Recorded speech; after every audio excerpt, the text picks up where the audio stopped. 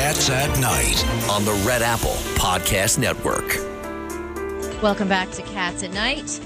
You got the whole crew here. Judge Weinberg, we have Ed Cox, we have David Patterson. I'm Laura Curran, and on the line, we've got Melissa DeRosa. Melissa, welcome to the show. Thank you so much for having me. So the big question today for you, we have got a lot of questions, so we want to fit a lot in. It's budget season is starting. The governor has done her state of the state. What are you hearing from your sources in Albany about the budget? What's going to be in it? Is it going to be on time? What's the gossip? You know, I think that the biggest question right now regarding the budget and sort of the entire legislative session is, given the, sort of humiliating defeat that Governor Hochul just suffered on her Court of Appeals judge pick, what does this mean in terms of a ripple effect for everything else? And the legislature is really sort of feeling its oats, and they're asserting themselves. And, they had, been through 11 years of a governor who was very strong and who very much, dictated sort of the course of what was going to go on in Albany. And I think that they see an opportunity to reset that power dynamic. And so, the budget's going to come out next week. We'll see what it will look like. The longtime budget director, who was actually a Republican, really brilliant, strong, smart guy, Rob Mujica, left last month. And so this is going to be a new team doing her budget. And so, we'll see. She says there's not going to be new taxes. I think that's good news for everyone who feels overtaxed. We'll see what policy she tries to put in or leave out.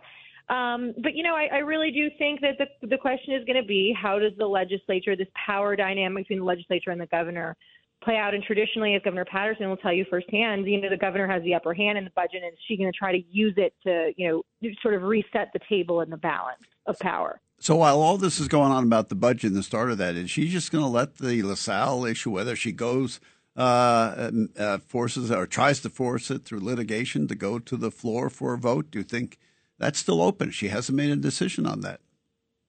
Chairman, it's really a bizarre situation where, it is sitting there wide open, and she's, not, really tipping her hand one way or another. But I think everyone else has kind of moved on. And so it's like the press assumes it's dead. The legislature has claimed victory. And whether or not a floor vote becomes an eventuality, it's dead. I mean, I said it on this show before it was ever reported in the press. They didn't have the votes long ago. Right. The conference coalesced around the leaders, and it was over. And so, I think the longer she sort of holds on to this without taking a definitive position, the weaker she appears. And if I had been advising her, and if you were going to decide to sue, which I think for a whole host of reasons would have been an important thing to do to preserve the power of the executive and not create new precedent in what it means to have the Senate sort of, contemplate the judge, I would have had that lawsuit ready to go the minute they voted it down and taken the position. We know we're going to lose on the floor, but it's important to preserve the power. Melissa, it's Richard Weinberg. That's exactly right. That lawsuit should have been drafted. It should have been filed as soon as they voted down in that committee, refused to send it to the floor. So, Melissa. No, that's right. Sorry, go ahead. Oh, it's David Patterson. Your insights on that whole process all through it were so spot on. I want to ask you, in retrospect, the day that the legislature put out this list of people, this is before she even makes her selection, and says if any of these people on the list are selected, they're not going to approve it. What do you think? How do you think it would have played out if the governor just got up and said, listen, the legislature didn't have a right to be picking and choosing who should be on the court. That's not their role constitutionally. And until they withdraw that list, and I get a clear image from them that they will vote on the merit of the candidate, I'm not even appointing a chief judge. That would have been an interesting way to go. I think it was important to at that moment sort of say, I'm not playing by your rules. The Constitution gives the authority to the governor. It's supposed to be a merit-based selection process, and this is making a mockery of that. But at the same time, I would say that letter that was put out was only signed by 20 members, 20 of the 42 Democrats. And so if I were still secretary to the governor, what I would have done, and I would have used my other senior staffers, and the governor himself would have done, I'm sure, Governor, when you were there, you would have done, it's like I would have gotten on the phone and started working individual members and tried to isolate the fringe.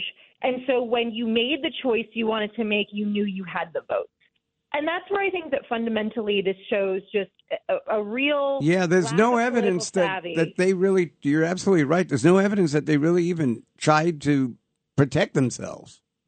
No, and if you're going to make that choice and say, I think LaSalle's the right person for the job, and by the way, I thought he was the right person for the job. Me too. And he was someone that we had selected. We made him in his current position where he is. I think he's an incredible jurist. I think that if you were going to do that and you knew walking into it you were going to face that opposition from the 20 or so members on the far left, you had to make sure your ducks were lined up in a row. And the person I really feel badly for is Justice LaSalle, who sort of got in bed with her and then was hung out to dry and has since had his record distorted and, sort of his positions completely destroyed. And he and his family had to suffer through what we have all gone through at various points in politics where, the press really puts you through the ringer.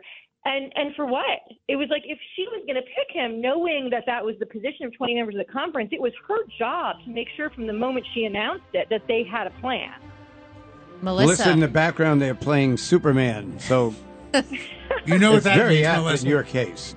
Superwoman in that case. Thank you so much, Melissa. Thanks for your insights, as always. Great to talk to you guys. It's Cats at Night on the Red Apple Podcast Network.